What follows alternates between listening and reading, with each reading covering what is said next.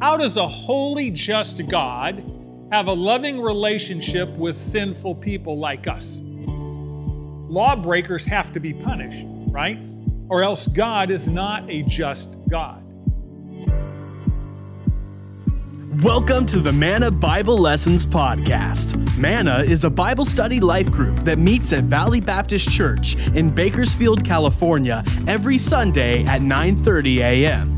However, if you're listening from another part of the world, then we welcome you, and we invite you to stay tuned after the lesson to hear how you can submit your prayer request to be on our prayer sheet. Thank you for joining us, and now, here's Brad Hannock.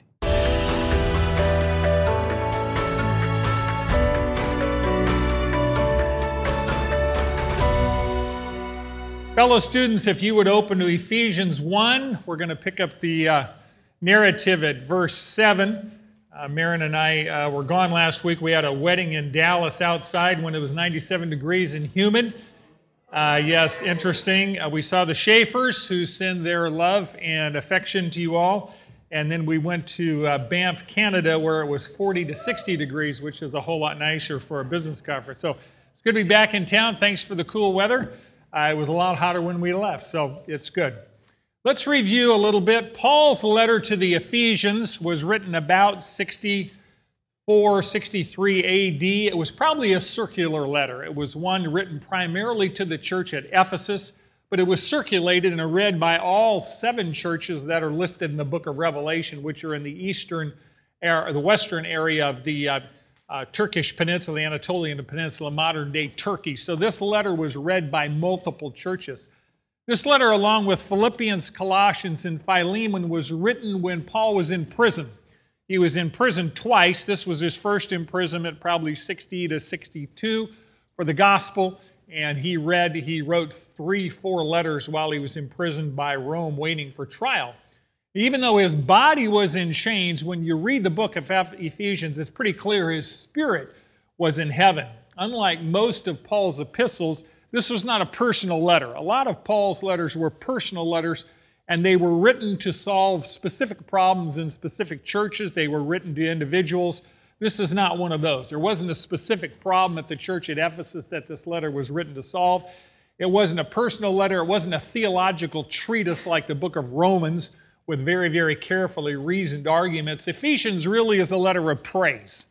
The letter of praise to God for all the blessings that He has bestowed on all of the people that He has chosen and adopted for His forever family. So Ephesians really moves us from seeing life from an earthly perspective with all of the problems that we face to seeing life from an eternal point of view. So Paul's mind is in the heavens even though his body is in prison, which is an extraordinarily good model for us because many times our circumstances are less than optimal, shall we say. And Paul is teaching us, through the power of the Holy Spirit, how to see life from an eternal point of view. So this book really exalts and praises and glorifies God as the source of all our blessings. And it also, interestingly enough, reveals God's eternal purpose, both in time and for all eternity. So in the opening verses of verse 1, we talked about this 2 weeks ago, Paul states that God has blessed us with every spiritual blessing in the heavenly places, which is an incredible statement. Every spiritual blessing in the heavenly places. And then he unpacks those blessings one by one. And remember last week, or 2 weeks ago, we said that all 3 members of the Trinity are involved in the blessings that we as believers experience. In verses 3 to 6, we talked about 2 weeks ago, the work of our Heavenly Father. Our blessing is election. He chose us for salvation before the foundation of the world. He knew your name. You were planned. No accidents in God's kingdom. In verse 7 to 12, we see the work of Jesus the Son, and His blessing for us is redemption. Jesus saved us sacrificially through His death on our behalf. And then in verse 13 to 14, we have the work of the Holy Spirit, and the blessing of the Holy Spirit is protection. The Holy Spirit secures those blessings from the Father and the Son. So 2 weeks ago, we talked about the blessing of the Father. We talked about divine election, how He chose us. Today, Lord willing, we're going to be reviewing the blessings from Jesus the Son, redemption, and the blessings from God the Holy Spirit, protection and security. So let's open the narrative, if you will. Turn to chapter 1 of Ephesians, and let's begin at verse 7. In Him, Christ, we have redemption through His blood, the forgiveness of our trespasses according to the riches of His grace, which He lavished on us in all wisdom and insight. Here's the principle. Our greatest need and God's greatest gift is forgiveness, which became ours when Jesus paid the legal penalty for our crimes by dying in our place. Our greatest need and God's greatest gift is forgiveness, which became ours when Jesus paid the legal penalty for our crimes by dying in our place. Redemption was a very, very common word in the Roman Empire, and it had nothing to do with religion. It was a very common economic term. Redemption meant buying back and setting free from slavery by paying a ransom price. Now, in the Roman Empire, there were probably 5 million slaves. It was a very, very common fact of life. It was as horrible then as it was now. But there were very, very many places where slaves were bought and sold. So this term, redemption, was a very common term in that culture. Here's how it applies to us. We have a problem. All humans have broken God's law, which the Bible calls sin. And the Bible says that the consequences of sin is death, which is separation from God. Sinful human beings, that's all of us, are separated from God because God is holy and just, and He cannot tolerate wickedness of any kind. So sinful people who are separated from God are enslaved to sin and Satan.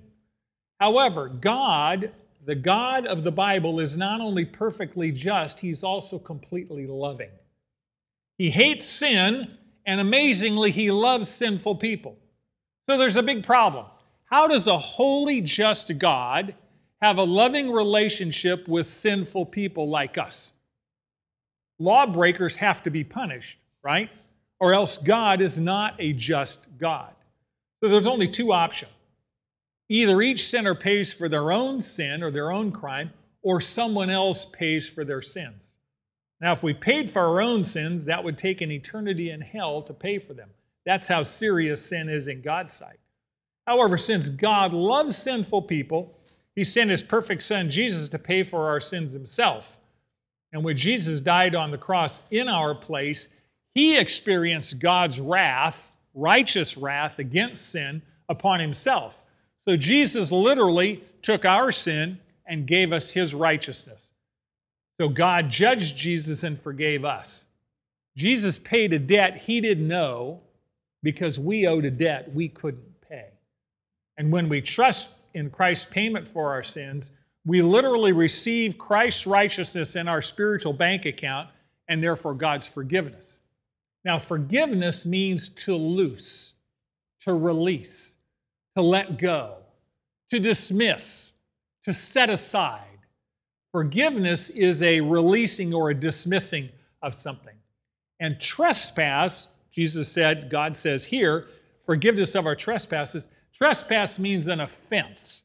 It means crossing a boundary. It means a misstep. When someone trespasses on your property, it means they've crossed a boundary that they should not have crossed, correct? That's the same thing. We've crossed God's moral boundaries. So when God forgives us, He sets aside, He dismisses the penalty of our sin. He lets it go. However, forgiveness always requires a price. And the price to be paid for forgiveness is a capital offense. Sin is a capital offense, and so that price to be paid is always in blood. And that's why Jesus died. We deserve to die for our own sin, but since Jesus died in our place, God can let us go free. God can dismiss that. And you say, okay, Brad, that's pretty theological. Let me apply it. Have you ever had to forgive anyone? Did you like it? When you say, I forgive you to someone, what you're really saying is, I will no longer pursue justice against you. I am going to dismiss, let go of my right to pursue justice. It also means that I am going to bear the consequences of your sin myself. You have sinned against me and hurt me, and I am bleeding and broken because of your sin, and I am willing to release you from the justice of retribution which you deserve, and I am willing to bear that pain myself. That's what forgiveness is. Forgiveness is very, very expensive. But Jesus loves us enough to forgive us because he bore the consequences of our sin himself. And since we've been forgiven by God, God calls us to forgive each other from the heart. Now, in case you didn't know this, and I'm sure you all do, the only thing that will keep you in long-term relationships with people is a willingness to forgive. Because people will sin against you, and you will sin against them. Amen? Forgiveness, that dismissing, that letting go, is what keeps long-term relationships intact. So Jesus not only sets us free from slavery to sin by his grace, he restores us to useful service. Someone enslaved to sin is not useful to God, right? It's kind of like a pawn shop. I don't know how many of you ever pawned anything. When you pawn something, you go to the pawn shop, you need liquid cash, and you give them something of value, and that's collateral for the loan. And they loan you liquid cash, and that item that you have pawned is collateral. However, when that item is sitting in the pawn shop on the shelf as collateral, it's not doing what it was designed to do. It's just sitting there. Whatever it was. Could be a drill, could be whatever it happens to be. When you pay back the loan, you get your item out of pawn. Some of you are looking at me and like, I have never been in a pawn shop in my life, Brad. Count your blessings. A pawn shop is a poor man's bank. That's reality. When you pay back the loan, you redeem the item and you restore it to usefulness. You can now use that drill set and make it work again. When God redeemed us from the slave market of sin, he doesn't just pay the sin debt, he restores us to service. He restores us to useful service. And God has work for all of us to do. Ray Stedman says that he prefers the word liberation to the word redemption. Liberation from sin or redemption from sin, a couple things we need to know. Number one, it's not instant. It takes place over time and it involves 3 stages. You want to be liberated from sin. At the moment of salvation, when you trust Christ to forgive your sins, you are set free from the penalty of sin. The penalty of sin is death. The wages of sin is death. Because death means separation. You know, at physical death, our bodies are separated from our spirits. Our bodies go into the ground. Our spirits go instantly to meet God. Spiritual death occurs when those who refuse Christ's payment for their sins pay for their own sins themselves and are separated from God for all eternity. Now, when we trust Christ to forgive us our sins, God declares us not guilty. And he gives us a new legal standing. He declares us righteous. This is a legal transaction.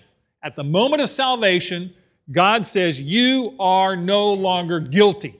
You are righteous because you have received Christ's righteousness and he took your sins. It's like a judge who pronounces you not guilty because someone else has already paid the penalty you owe under the law. It doesn't happen in most courts of law. Most of the time, you do the crime, you do the time.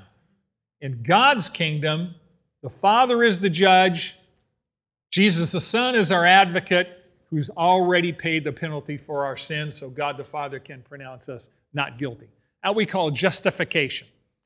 The second step of this liberation, of this redemption, is every day Christians are progressively being set free from the power of sin. All of you who are Christians have already been set free from the penalty of sin. You're now justified. You're legally righteous before God. But we still live with sin every day because we live in a broken planet. We call that second step sanctification, where every day God the Holy Spirit shapes us more and more into the image of Jesus Christ. Every day sin should have less and less power over us, and every day Jesus should have more and more power in us and through us. Michelangelo, the great sculptor, once said, quote, "The sculpture is already complete within the marble block. Before I start my work, it's already there. I just have to chisel away the superfluous material." He could see the sculpture inside the marble block. He just had to sculpt away all the superfluous material. Now, there is a divine sculpture at work in your life, and it's called the Holy Spirit. God, the Holy Spirit, every day is chiseling away in your life everything that is not Jesus. And some of us look and go, man, this hurts. Can you put the chisel away for a while? No, because God is relentless about shaping you into the image of His Son. He wants us to be like Jesus, His Son, and this process is painful, and this process will go on every day of your life. So if you want to know why stuff is happening to you, why your circumstances are what you are, why you're experiencing what you're experiencing, all of it is designed by God to shape us into His image. Romans 8:28 and 29. The goal is to make us like Jesus. And when the Holy Spirit has finished the sculpture here on earth, you know what happens? You go be with Him in heaven. So thirdly, we have justification, sanctification. When we physically die, we will be set free from the presence of sin. So we've been set free from the penalty of sin at the moment of salvation. Every day that we're alive, the Holy Spirit is setting us free from the power of sin, so sin has less power over us. We still have to live with the presence of it. When we die and we go to heaven, we're set free from the presence of sin. We call that glorification. When we see God face to face, there is no sin in God's presence. And we'll be transformed and made exactly like Jesus in our character and conduct. 1 John 3:2 says, we know that when He appears, we will be like Him, because we will see Him just as He is, face to face. Now this is going to occur, Paul says, according to the riches of His grace, which He lavished on us. Have you ever figured out that God is not stingy? God is not cheap. God is a lavish God. His grace is like the waves of the ocean. They keep coming and coming and coming. Someone once said, well, Scripture says, God gives us grace according to His riches, not out of His riches. Someone once said, if you go to a multimillionaire and you ask them for a contribution to a worthy cause, and she gives you $100, she has given out of her riches. But if she hands you a signed blank check and says, fill it out with whatever you need, she has given according to her riches. You get the difference? $100 is out of your riches. A signed blank check is according to riches. When God sacrificed His only begotten Son, Jesus Christ, to pay the penalty for our sin, for our crimes, He gave according to His riches. There is no limit to God's grace. We sang a song today, what? Grace, grace, God's grace, grace that is greater than all our sin. How much? All our sin. There is no sin that the grace of God cannot forgive. We experience God's forgiveness, of course, when we turn away from sin and turn to God. The Bible calls that repentance. And God has lavished us with His grace in all wisdom and insight. It means that it's based on His infinite wisdom. I do not understand why God would choose to love us. When I look in the mirror, I'm going, God, I don't know why you bother. Honestly. But it doesn't matter that I understand. What does is that He understands. We are going to spend all of eternity experiencing more and more and more of God's grace forever and ever and ever. We will never get to the end of the grace of God. That's why we call it Amazing, incomprehensible. Verse 9.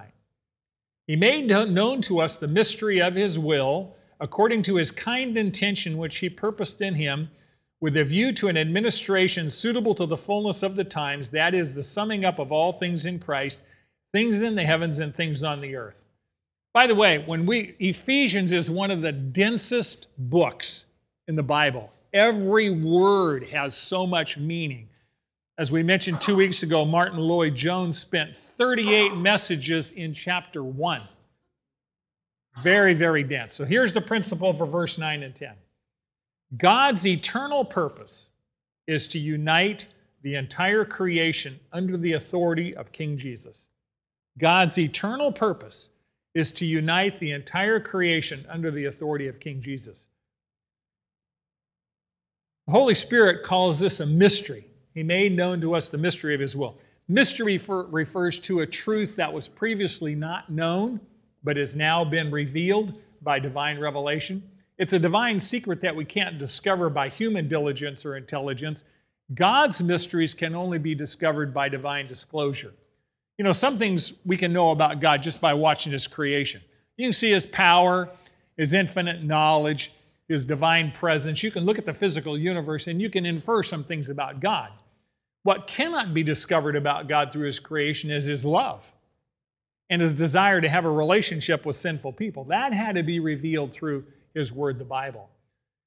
And Scripture says God revealed his plans to us according to his kind intention, which means it was God's good pleasure that caused him to reveal his future plans to us, nothing we have done. And his future plans involve an administration suitable to the fullness of the times. Administration literally means dispensation, arrangement, management. So when they talk about it, that God has an administration, it refers to the management of the household. You all have households and you manage the household, right? God has a universe and he manages the universe. A little difference in scale, but it still requires management. And you say, well, how does God manage the universe? Well, it says here, according to the fullness of the times. And the Greek word for times here is kairos, K-A-I-R-O-S. And it refers to a particular or unique times or seasons. It doesn't refer to the passage of time. That's the Greek word chronos. So kairos refers to time in the sense that you would say it's springtime, right? Chronos refers to clock time. It's 12 o'clock.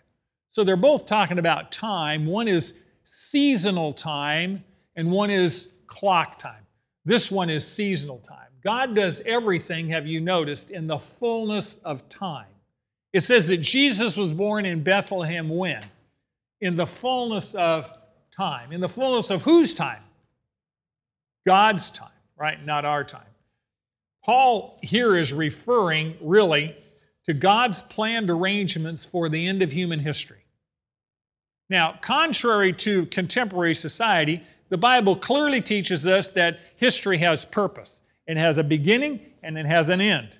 There is meaning and purpose to human history, and God has a plan for every single bit of it. And now we're talking about what's God's plan for the culmination of human history. And it's referred to in these words, the summing up of all things in Christ. That's the whole point of all of history, the summing up of all things in Christ. And this word summing up literally means to gather up into one. The NIV translates this verse as to bring all things in heaven and earth together under one head, even Christ. Headship refers to authority, to rule. So the mystery that was revealed to Paul by the Holy Spirit is that it was God's intention to bring glory to himself by uniting the entire creation under the rule of Christ. Now, as you look around the world today, would you say that the world today is united under the rule of Christ? I hope you would not say that's the case, because if that's the case, we got a mess. Sin and Satan today rule over rebellious people who refuse Christ's redemption and reject his rule. And most people refuse Christ's redemption and reject his rule. As Pastor Roger talked about this morning, before the fall of mankind, Satan had led a rebellion in heaven because he didn't want to serve God. He wanted the status of God. And of course, then Satan successfully enticed Adam and Eve to join him in his mutiny against God. And Genesis 3 says that God pronounced a curse on creation. The entire created order is cursed, and the law of entropy reveals an increasing degree of disorder, futility, chaos, corruption, and death. Romans 8 tells us, for the creation, he's not just talking about us, he's talking about the physical world, the physical universe, was subjected to futility. Not willingly, but because of him, God the Father, who subjected it in hope that the creation itself will be set free from its slavery to corruption into the freedom of the glory of the children of God. For we know that the whole creation groans and suffers the pains of childbirth until now. And we act surprised that climate changes. Well, duh. We're in a fallen world. This is not home. This is not paradise. This place is decaying. Scripture tells us that. Futility, by the way, means emptiness, uselessness, purposelessness. The creation is not now fulfilling the purpose for which God created it. The entire creation is dying. You know why? Sin has separated us from the source of life. God is the source of life. If you're separated from the source of life, you're going to die. Yes? Well, that's what sin does. It separates us from God, which is the source of life, Creator God. You know, when you look around today, everybody seems to be fighting someone about something. Why should that surprise us? They're sinners like we are. Do you think they're going to behave in godly fashion if they're not connected with God, if they don't have God the Holy Spirit in them? They're going to behave badly. We who know Jesus behave badly from time to time, right? So don't be surprised that things seem to be falling apart. They are falling apart, right? The creation was never designed to operate independently of the Creator. So at the end of this present age, this age of time, when everyone has submitted to Christ, the curse that created the chaos and corruption of our current creation is going to be reversed. And the creation will be restored to God's original purpose. You know, the reality is we really have no idea what life in Eden was like. We have no clue what the world was like before sin. Other than that, we know that this current creation is decaying at a rapid pace. But the day will come, Philippians 2:10 tells us, that at the name of Jesus, every knee will bow of those who are in heaven and on the earth and under the earth, and every tongue will confess that Jesus Christ is Lord of the glory of God the Father. So at the end of this age, King Jesus is going to rule over everything and everyone. Scripture tells us that there are people who will choose to bow today. They've chosen to submit their lives to Christ. They will live forever with Jesus in heaven. But if you notice what Philippians 2 says, it says every knee will bow. Many of those are not bowing voluntarily. They're not choosing to bow, they're forced to bow. Because Jesus Christ is King, whether you acknowledge it or not. And those people who rebel against His authority are choosing to spend eternity separated from Him in hell. And everyone in hell chose to be there. It's a choice. So here's a question. Pretty basic one. If you're going to bow anyway, why not just choose to bow now?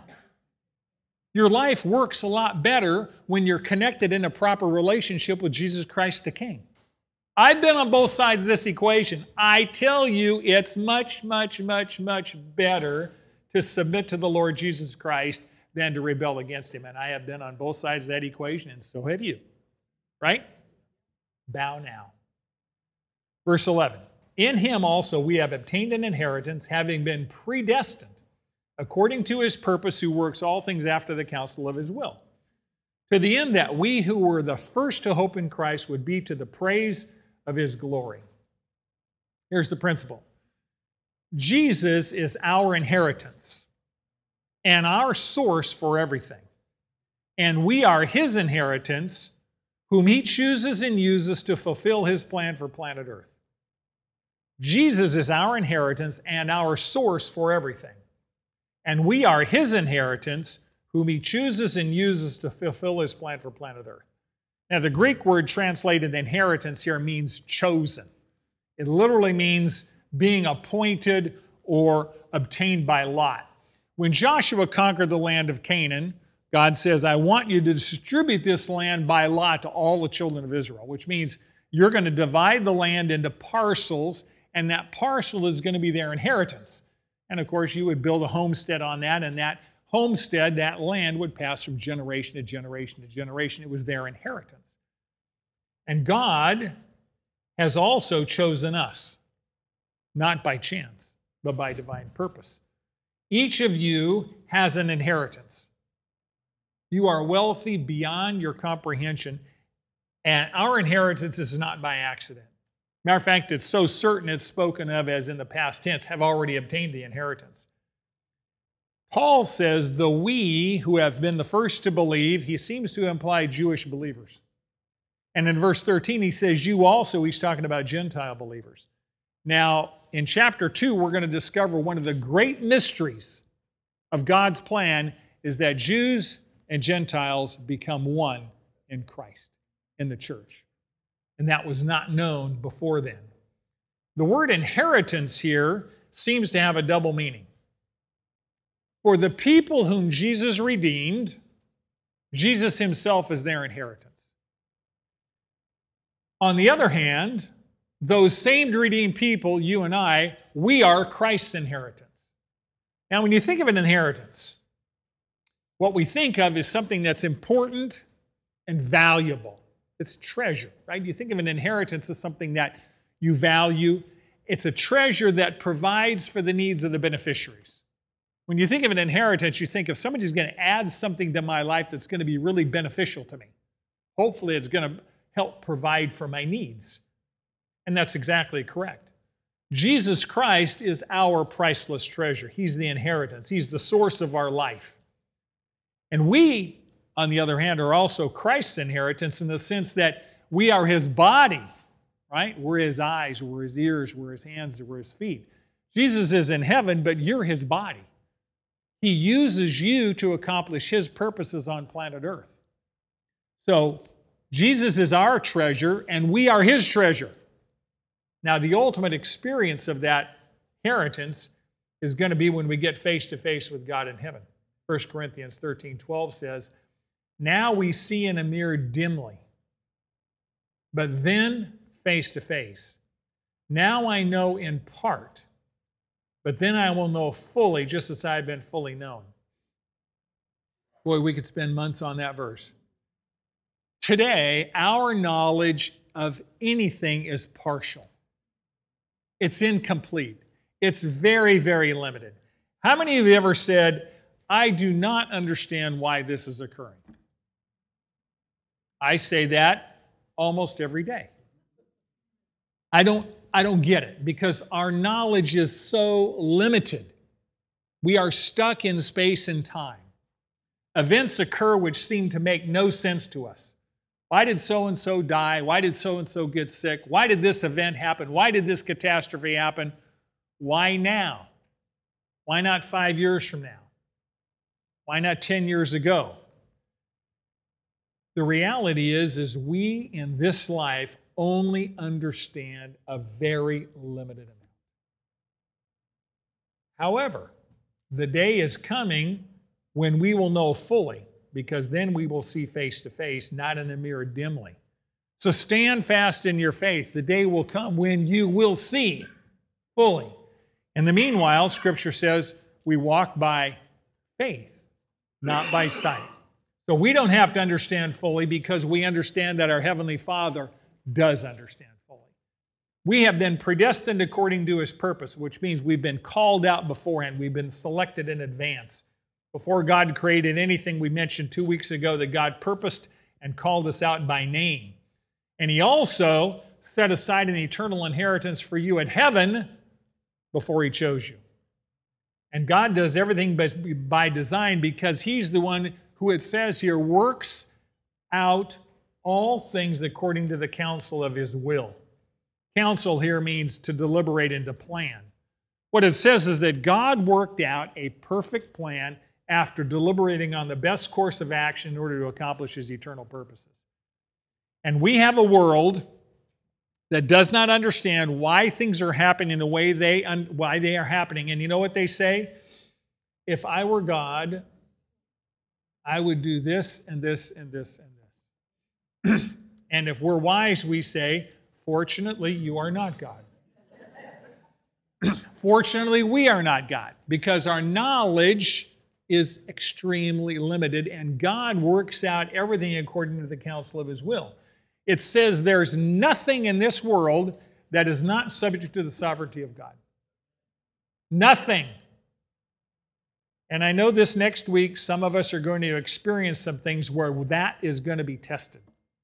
Because we're going to have experiences this week, and some of us are in the middle of those experiences now where we're saying, God, I really hope you know what you're doing.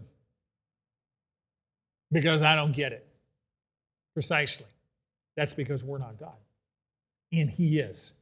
Every single thing in the universe has divine purpose and divine timing. There are no accidents in God's kingdom. There is not a nanoparticle, a subatomic particle that moves in the universe without the will of God. His eye is on the sparrow, and I know he watches me.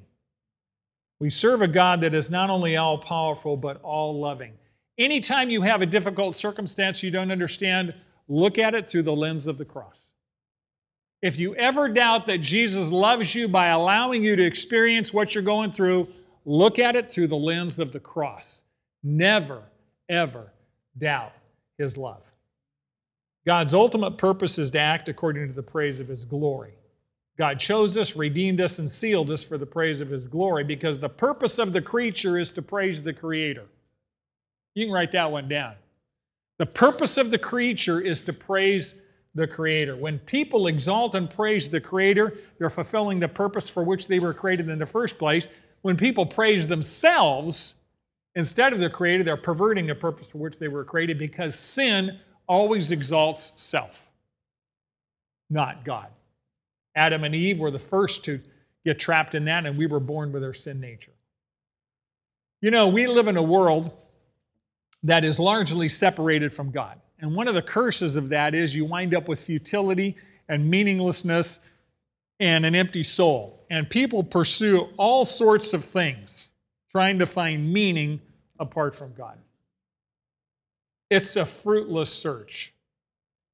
All you need to do is read the book of Ecclesiastes if you want to find out the richest king in Israel, Solomon, and read all the things he tried to do to satisfy his soul apart from submission to God. And he wound up saying at the end of the day, it's all vanity. It's a breath, meaninglessness. Only Jesus will satisfy your soul. Verse 13. In him you also, after having listened to the message of truth, the gospel of your salvation, having also believed, you were sealed, underline that word, in him with the Holy Spirit of promise, who is given as a pledge, underline that word, of our inheritance, with a view to the redemption of God's own possession, to the praise of his glory. Here's the principle. The indwelling Holy Spirit is proof that we belong to God. And he guarantees that our future inheritance in heaven is secure. The indwelling Holy Spirit is proof that we belong to God. And he guarantees that our future inheritance in heaven is secure. Now, the Holy Spirit is the permanent possession of every single one who believes in Jesus Christ. John 14:16 says, Jesus is speaking to his disciples, and he says, I will ask the Father, and he will give you another helper, that he may be with you, how long? Forever. That is the Spirit of truth, whom the world cannot receive because it does not see him or know him, but you know him because he abides with you and will be in you. Romans 8:9 says, however, you are not in the flesh, but in the Spirit, if indeed the Spirit of God dwells in you. But if anyone does not have the Spirit of God, he does not belong to him. If you have surrendered your life to Jesus Christ and asked him to forgive your sins, God, the Holy Spirit, came in at the moment of salvation and takes up residence in you. So you have Almighty God living in you to give you guidance and direction and truth and reveal what He needs you to know. And the Holy Spirit is given to believers as two things. One, a seal. Two, a pledge. Now, a seal indicates a number of things. The first thing a seal indicates is security. Remember when Jesus died, He was buried, and it says the Roman guards sealed the tomb so no one could steal His body. What they did is they roped off the tomb, like law enforcement today do. You know, we have yellow tape. You go around a crime scene, they got the yellow tape, etc. They seal it off. And what they did is they brought these two ropes together at the tomb, and they put a wax ball on the end of the ropes, and they put a official Roman insignia over that rope. If anyone messed with that seal or that rope, they would face Roman justice, and that was often capital crime. So official documents like letters and contracts and things like that, what they would do is they would, we lick the envelope to seal it. They would fold the envelope, they would get a blob of wax, they would put the blob of wax where you lick, right? And then they would take a ring that had an insignia, and they would press the ring in the wax, and that was an official signia.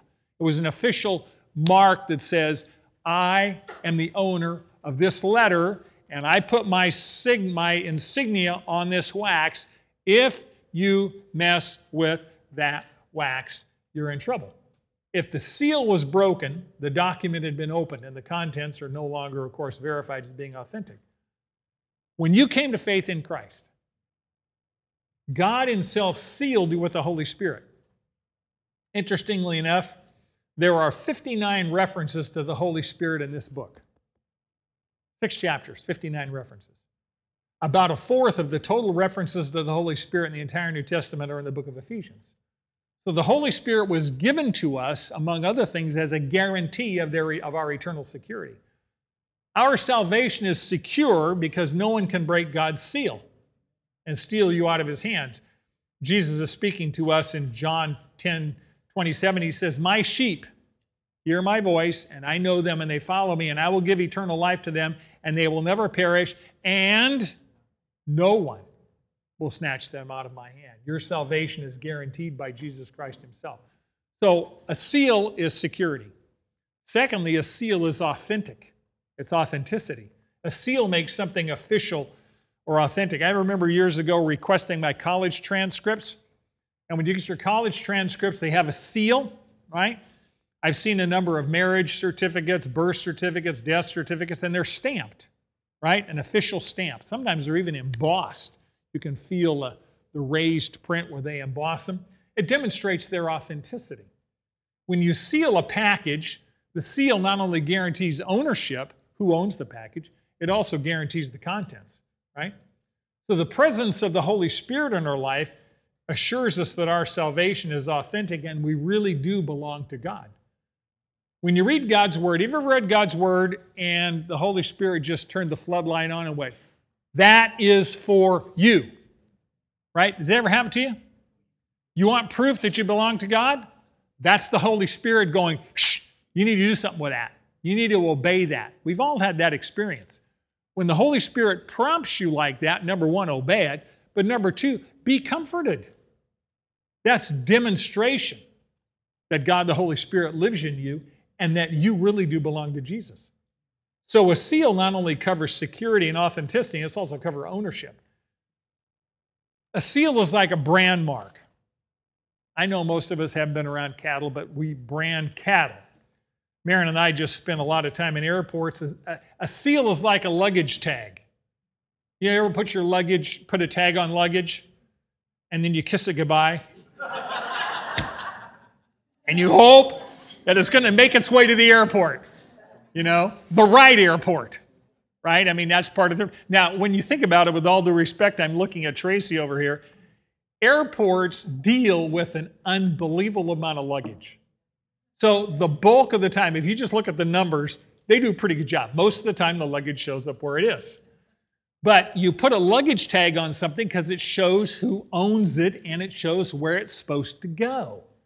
So God's Holy Spirit is God's mark on us that demonstrates that we have been bought and paid for by the blood of Christ and we belong to Him. 1 Corinthians 6:19 says, "Or do you not know that your body is a temple of the Holy Spirit, who is in you, whom you have from God, and that you are not your own?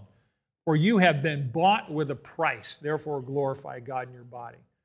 See, when you get to heaven, the seal of the indwelling Holy Spirit is your luggage tag that identifies you as having belonged to Christ, and heaven is your home. And you're at the right location, right? The last thing a seal indicates is authority. Anytime you seal something, it really is the full authority of the one who impressed that seal on the document.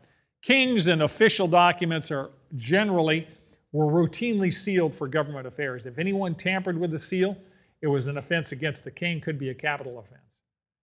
Not only is the Holy Spirit a seal, verse 14 says, the Holy Spirit is the one who is given as a pledge for our inheritance with a view to the redemption of God's own possession to the praise of His glory. Now, the Greek word for pledge is arrabon, A-R-R-A-B-O-N. It means deposit.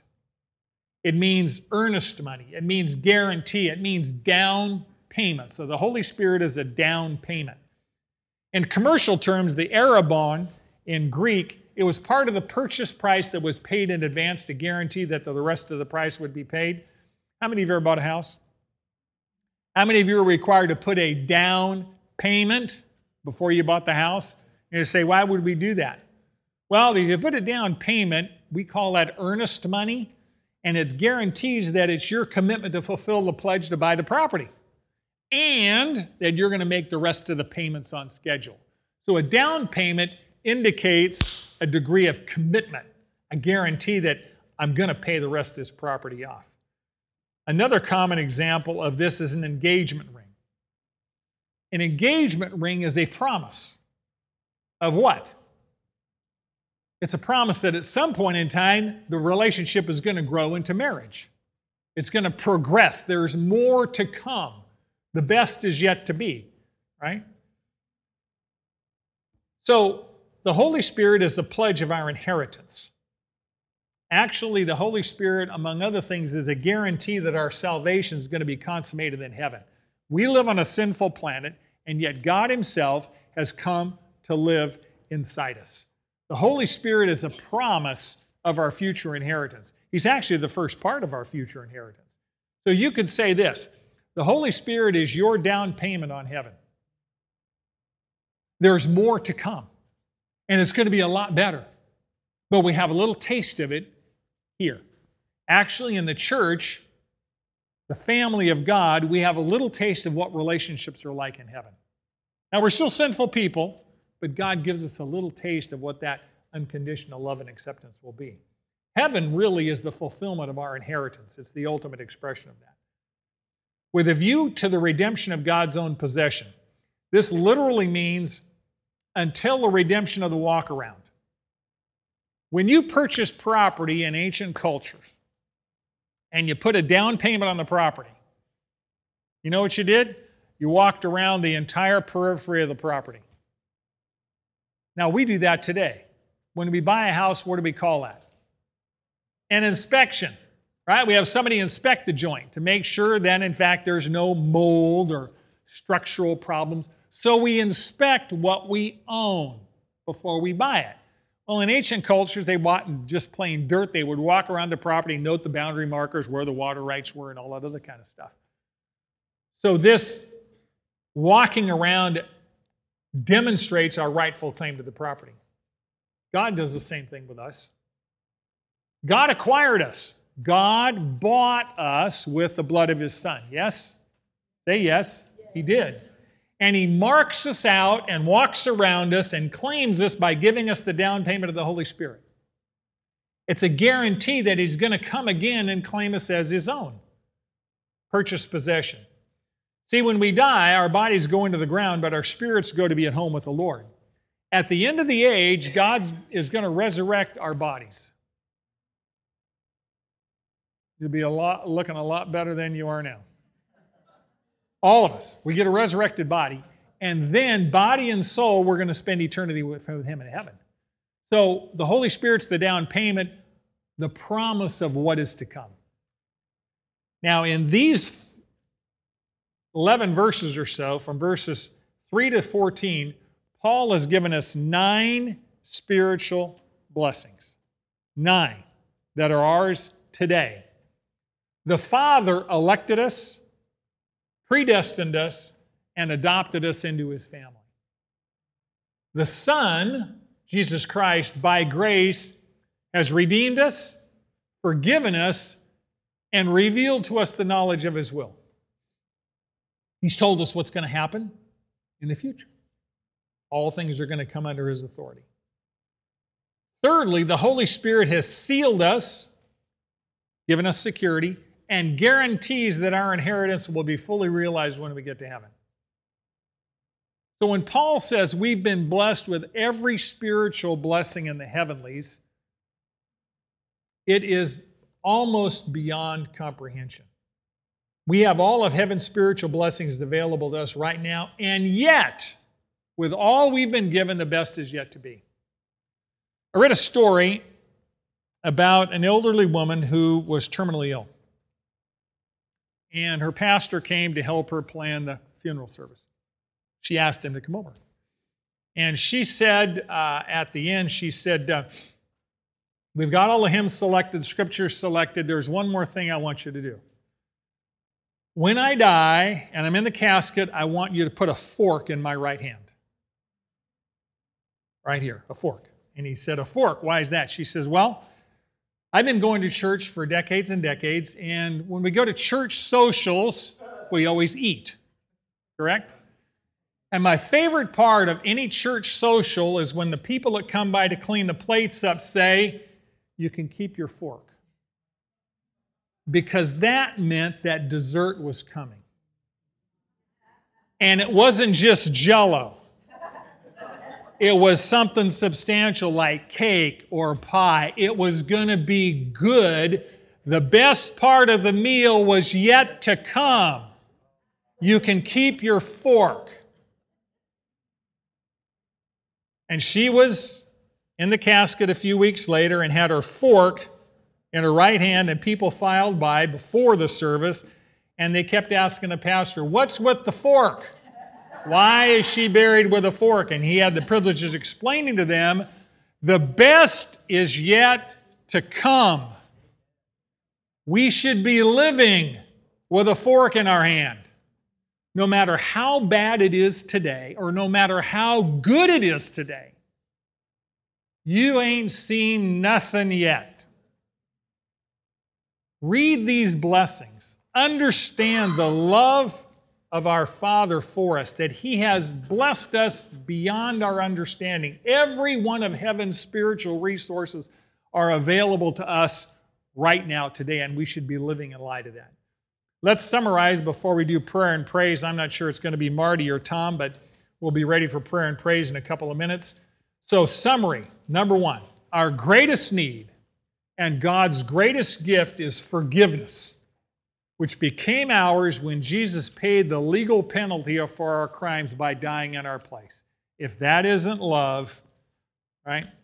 Number 2, God's eternal purpose is to unite the entire creation under the authority of King Jesus.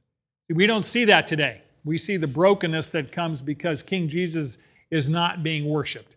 But the day is coming when the entire created order will worship Him and come under His authority, and then we are going to see the universe as God designed it to be. Number 3, Jesus is our inheritance and our source for everything. There is nothing you need that you cannot get from your relationship with Jesus Christ. He is our great treasure, and we are His inheritance, whom He has chosen to use to fulfill His plan for planet Earth. So you have purpose and meaning, and you have work to do. Get on with it. Talking to me too here. Number 4, the indwelling Holy Spirit is proof that we belong to God, and He guarantees that our future inheritance in heaven is secure. Next week, Lord willing, we'll continue in Ephesians. We're going to struggle here because we only have about 12 weeks to get done with this book. So I'm trying to measure it out, if you will, but this is a book. This is the creme brulee of the New Testament. You ever had creme brulee? It's dense. It's rich. It's calories. Yes. And it's sweet. Yes, you have a fork. I prefer fruit pie, but nonetheless, this book is rich. Read it over and over and over and ask the Holy Spirit to inform you.